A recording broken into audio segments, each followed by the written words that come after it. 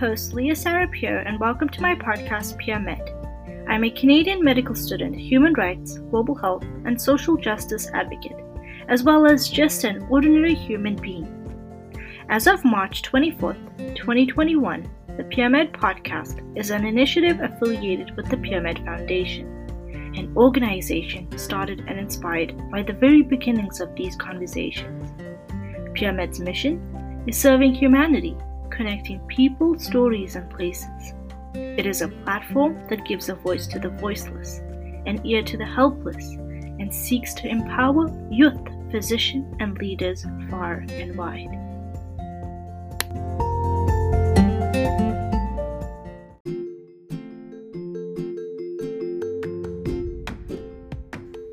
On today's episode, I have the pleasure of speaking to the Inclusive Care Project, an online learning community started by Ellie Reyes.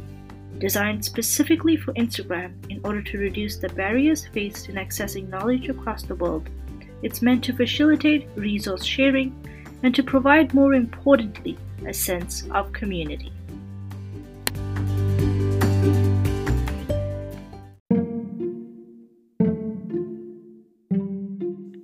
Why is it that so many hospitals and universities continue to fall behind in LGBTQ+ education? Why are health professionals and students left without adequate training and knowledge on educational resources for LGBTQ+ health? Why is LGBTQ+ stigma still prevalent in healthcare? If you've answered yes to any of these questions, listen as I dive into discussion with Ellie and how she's tackling this very problem.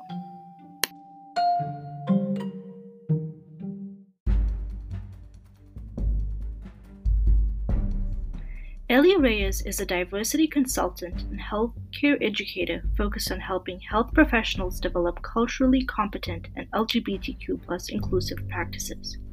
Her work is driven by the lack of LGBTQ+ training in healthcare and the health disparities that exist within queer and Black, Indigenous, and peoples of color communities. Ellie has over 10 years of experience in advocacy and nursing, working with patients across marginalized communities. She's also served as a diversity officer on the board of the Canadian Bioethics Society. Ellie is the founder of the Inclusive Care Project, where she makes LGBTQ+ education accessible for healthcare professionals around the world.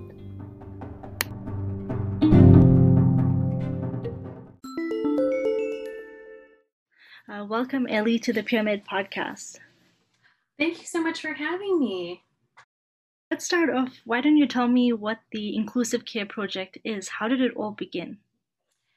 Well, the Inclusive Care Project is an online educational resource for health professionals who want to learn how to make their practices inclusive for LGBTQ and BIPOC folks.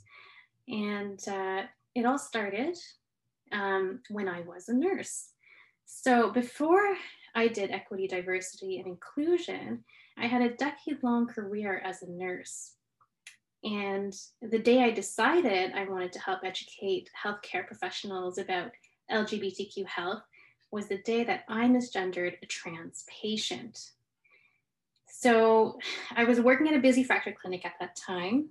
And I was calling in patients from the waiting room. It was business as usual, except for this time when I went to the waiting room and I called for Rachel, except I was met with Jake. Mm-hmm. So I had, misgendered a patient, my own patient at the hospital. And to make things worse, when I wanted to correct my patient's name on his chart, there wasn't a place for me to correct it. And then when I told the doctor that Jake was transgender, he still called Jake Rachel. So, that situation really made me look at my own blind spots and privileges as a cisgender person. I never really thought about how names and pronouns are so important or the barriers that trans people face in receiving healthcare. But that day made it very clear to me that, I had a lot of work to do on myself and that so many other health professionals do too. And that's when I made it my mission to learn and to help others learn too. Wow, that's really incredible, Ellie. Very moving to come across that experience and really inspire the whole work that you do. I've noticed that the Inclusive Care Project is an educational platform on Instagram. So why is Instagram, or why has it been the main platform for your educational activism? I love Instagram. I think, especially because LGBTQ training is so hard to come by, not all schools provide it. And even when they do, it's only a few hours. I love how through Instagram, I can make education accessible to everyone, to people all around the world. I have followers from Mexico, Australia, the UK, Pakistan, Dominican Republic. And some of these places, LGBTQ training is really scarce and even taboo. And what Instagram allows me to do is to reach these people wherever they are around the world, wherever they are on their learning journey, and from the comfort and safety of their home. And what I really like to do is build community online, because, as you know, advocacy work isn't always easy. And a lot of times, especially if you are a health professional and you're the only LGBTQ advocate that maybe you're from a small town, or maybe you're in a place that really isn't that inclusive. It's hard to be an advocate when you feel like maybe you're the only one who's always speaking up. But by building community online and through Instagram, suddenly you have thousands of people who are with you, who are sharing the same passion for advocacy. Suddenly you feel less alone and you feel more empowered to speak up when you do witness homophobia or transphobia at the hospital. And it's empowering to know that you have a group of people to support you, and to have the confidence that you're making a difference. So that's what I really love about Instagram, and also the fact that it's a platform where information is constantly being exchanged, right? So, I create content that's engaging, that people can share with their friends and colleagues. Mm-hmm. And so I hope that through the sharing, we're able to reach more people with information that could help them potentially save their patients' lives. I can for sure say the Inclusive Care Project is one of my favorite accounts on Instagram, and the quality of the Oh. content and the information that I get from there as the medical student. It's been so inspiring to learn every day the content that you put on there. So I'm a huge fan. I would say I would encourage everyone listening to this podcast to follow the Inclusive Care Project. But moving on to the next question, Ellie. As a queer woman of color living on both sides of the healthcare spectrum or the system, how does this make you feel? Oh, well, that's, it's not easy. Um, as a queer person, I know how scary it is to be able to enter these spaces in healthcare, not knowing if you'll be judged, not wanting to come out to a healthcare provider because, I'm afraid of being discriminated against. Mm-hmm. But, homophobia, biphobia, transphobia in healthcare is real. And I was only out to a select number of people when I was a nurse. And I saw the way my colleagues talked about LGBTQ people when we'd have patients who were trans or gay. Stereotypes would be thrown around, jokes would be thrown around. And that only reinforced the fact that this issue is systemic. And I realized it's not just me who's feeling unsafe, it's almost all of us. So I knew there needed to be a change. Mm-hmm. And so, why has there been such little training offered to medical students and healthcare professionals about LGBTQ plus populations? Well, I think healthcare is so behind in supporting LGBTQ people. And it's easy to think, how could that be? Because as health professionals, we're all about helping people. But when you look at it historically, we quickly realize that for queer people, the reverse is actually true, because we're talking about an institution that's pathologized us and medicalized us, that has said, you're different from us. Something must be wrong with you. We need to fix you. And so if we look back at medical history, doctors used to perform lobotomies and electrocution therapy on queer folks just to try to change us, right? So we have a long history of homophobia, transphobia, and it being taboo. And we're really not that far from it still. Homosexuality wasn't taken out of the DSM until 1973. And for transgender folks, it was only approved to be taken out of the DSM in 2019. So, you know, there's still a lot of stigma in the healthcare system. Why is it still part of this hidden curriculum? And why is it still taboo? And of course, by us being educators and informing the medical students and the healthcare community about how to treat and interact with LGBTQ plus populations, it is a step and a goal towards eradicating and alleviating this stigma that we face. But how can we do something bigger? I think, just like I said, because of our history, it's been so taboo, it's been medicalized, being queer has been medicalized and pathologized, and that still hasn't left our system. It still hasn't left the way we talk about health, or our educational institutions that teach us how to talk about health. It's still there. So, I think that's something we really need to work on as health professionals, especially because it is in our collective history, the homophobia, the transphobia. So, I do really want to call on straight cisgender healthcare professionals who are working in the educational system to help correct things and to rewrite the wrongs that were brought upon, on LGBTQ people. Definitely. And similarly, I'm sure you're aware of, Ellie, there was, in taking into consideration Black History Month that just passed, there was this whole issue of medical racism. And in a pathology dermatology book on different types of skins and how prone they are to different conditions, the way Kawasaki disease presents on somebody of white origin versus somebody of Black origin is completely different. And this has caused healthcare professionals throughout history to cause a lot of damage to interacting with patients that have been of African descent, where they didn't recognize the disease, the signs and the symptoms, which was really frustrating, which goes back to how the history and the way that these medical textbooks have been written have not been really written from a point of view that is inclusive. And so what role does systemic discrimination and its effects on social determinants of health have on LGBTQ plus populations specifically? The LGBTQ population has significant health disparities. We have higher rates of mental health issues, depression, anxiety, suicide, substance misuse. A lot of folks are of lower socioeconomic status. But what the important thing to remember is that these disparities don't exist because people are gay. They exist because of systemic homophobia. And these disparities, they don't exist because people are trans. They exist because of systemic transphobia.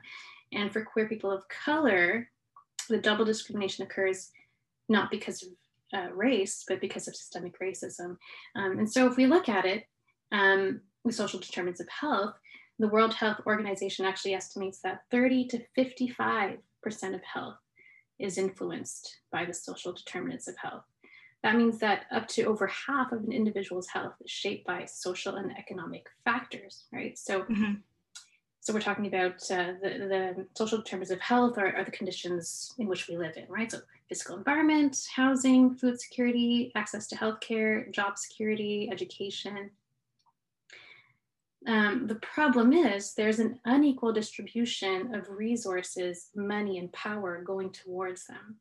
And that's because they're shaped to favor, straight, white, cisgender folks.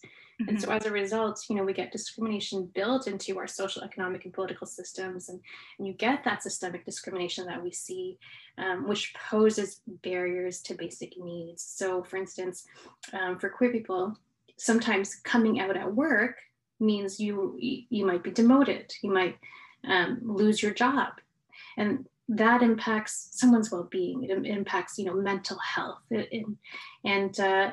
if you lose your job or you get demoted, it affects your ability to pay rent or even have a roof over your head. It affects your ability to go to school, or to have access to healthy food, or to have family and friends who support you. So it all just comes together.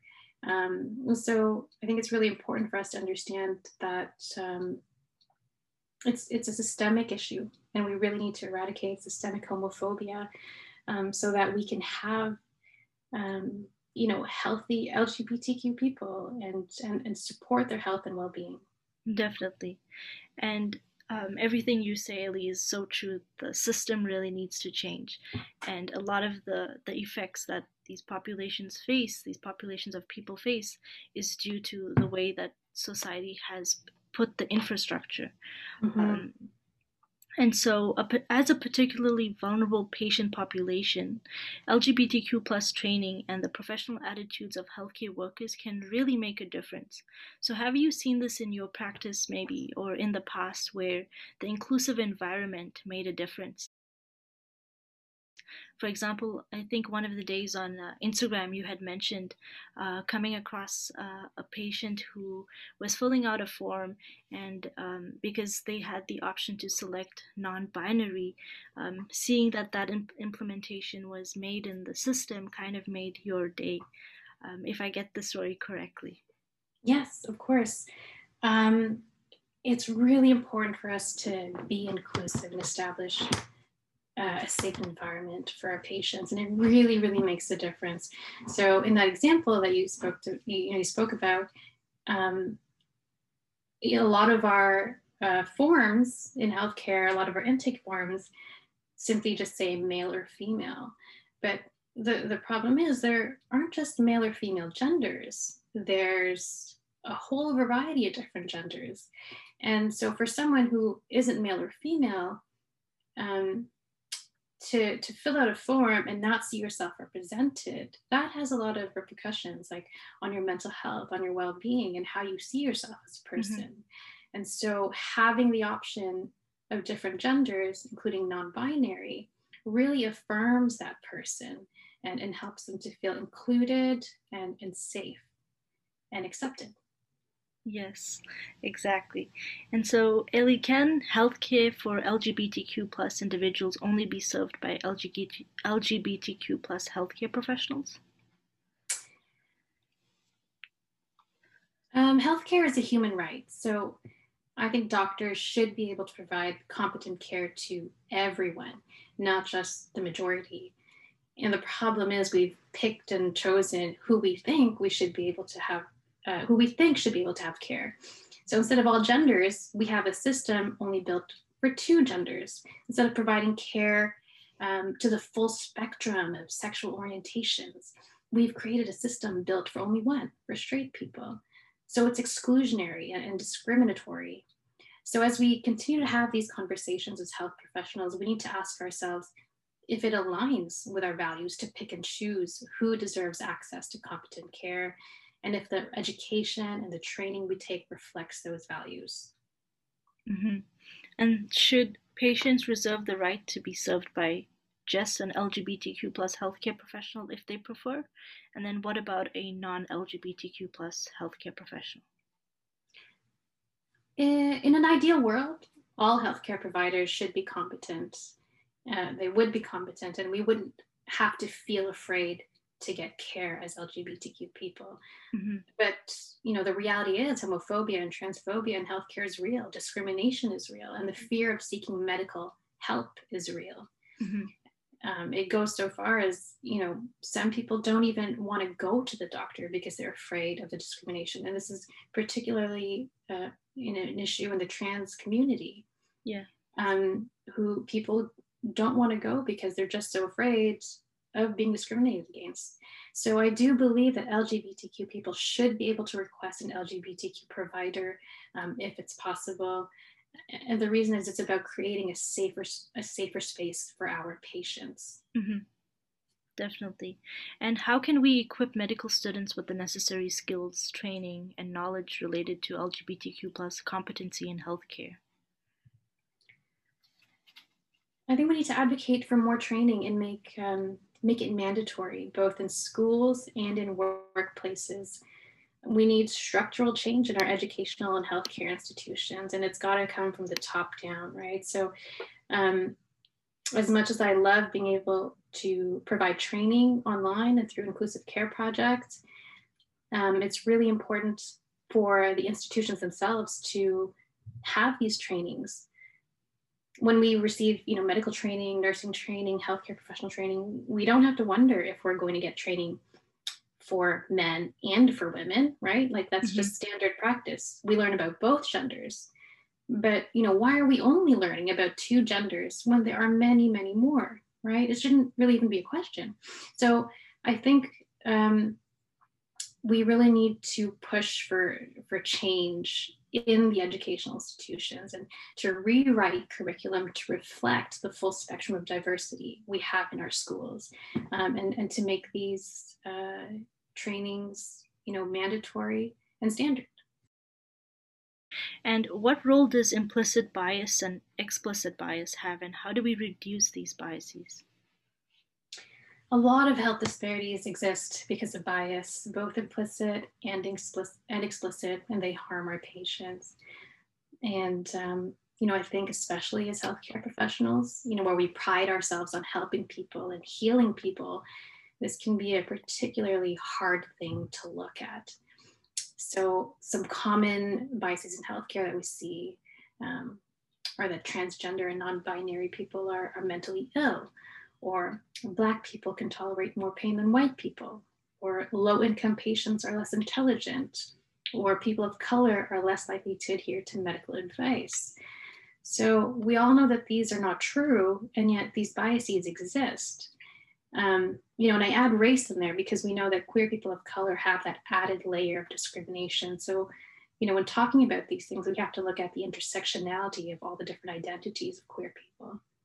And so these biases, they can be explicit or implicit, but regardless, they have real consequences for our patients.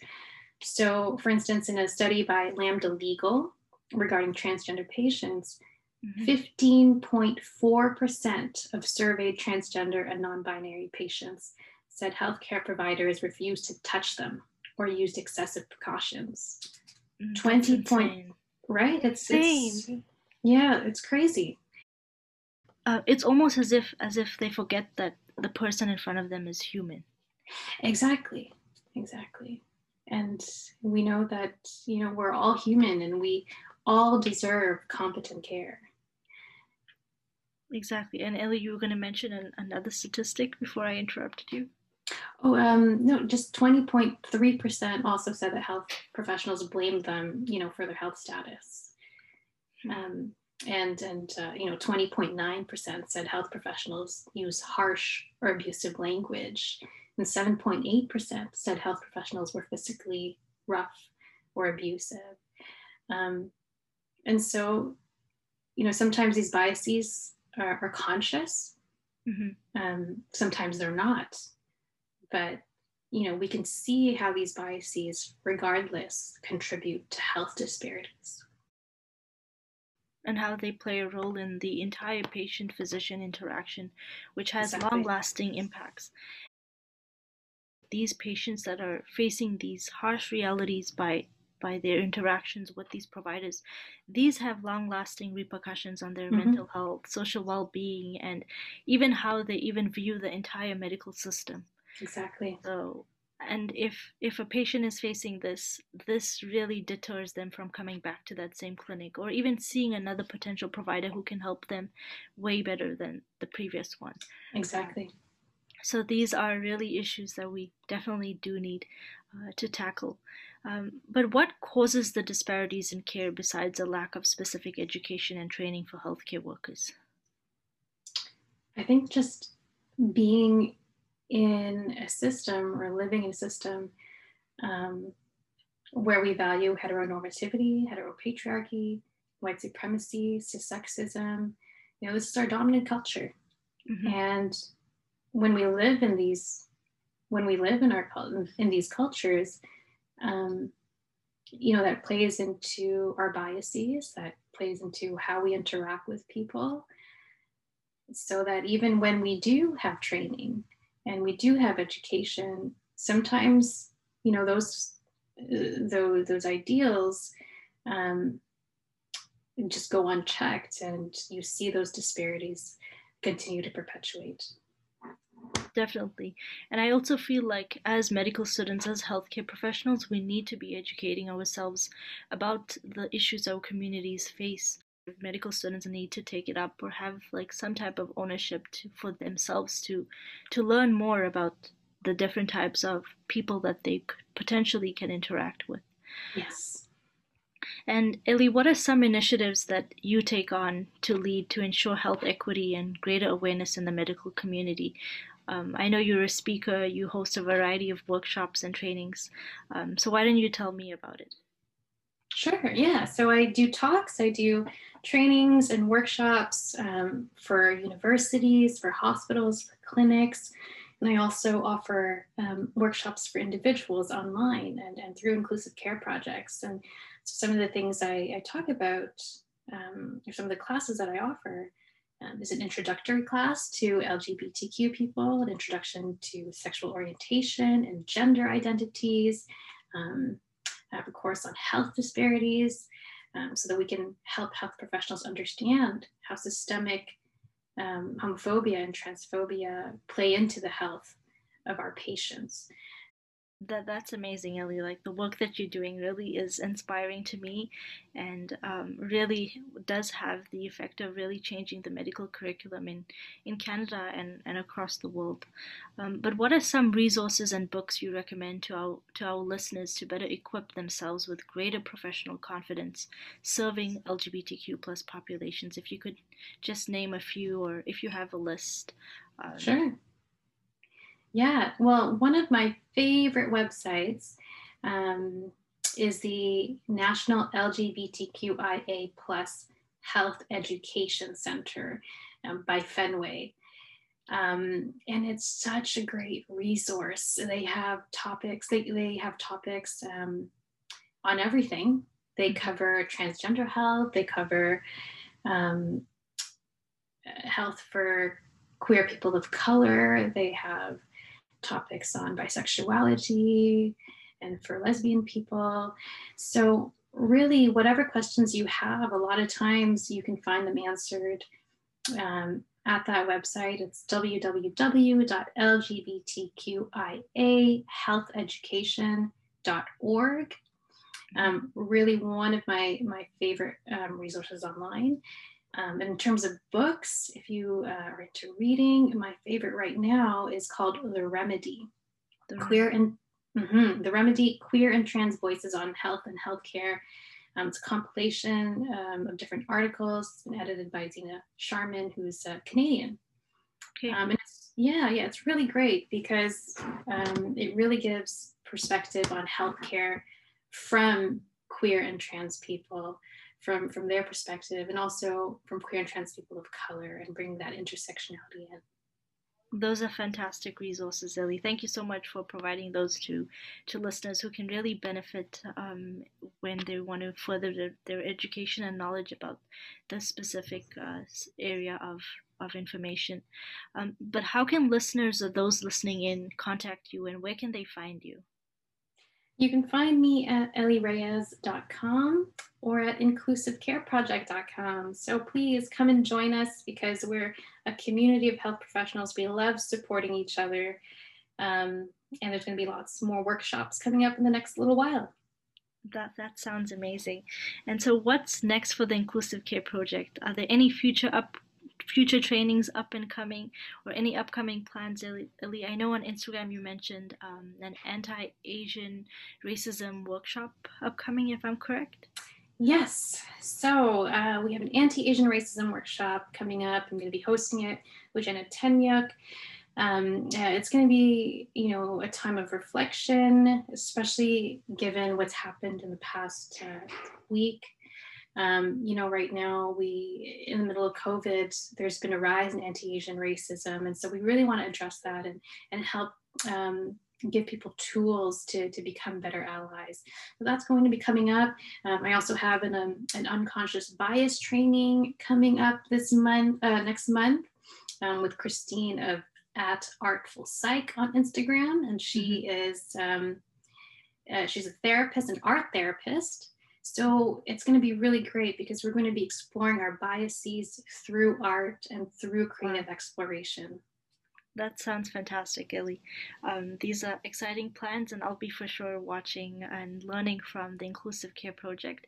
But I just want to take this time to thank you so much wholeheartedly for coming onto the PureMed podcast, for conversing with me, and for discussing and advocating about this population and the LGBTQ plus population and the disparities they face, and for being a diversity and inclusion specialist, and for educating those millions of medical students and healthcare professionals who really need this vital knowledge in order to better serve the community.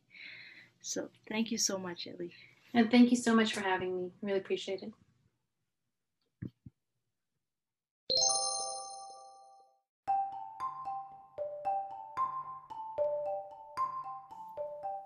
Thank you for listening to the PureMed podcast. It means the world to have a supportive audience from 20 plus countries and counting. If you've enjoyed this episode, don't forget to subscribe to stay updated.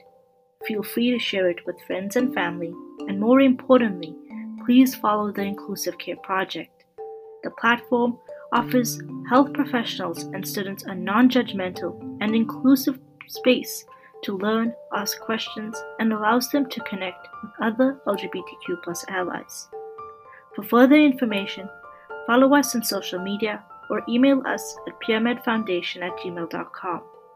We here at PureMed are excited to bring you new content, stories, and conversations week in and week out. We cannot wait to see our new and familiar faces here back each episode. Thank you for tuning in. Stay safe, stay healthy.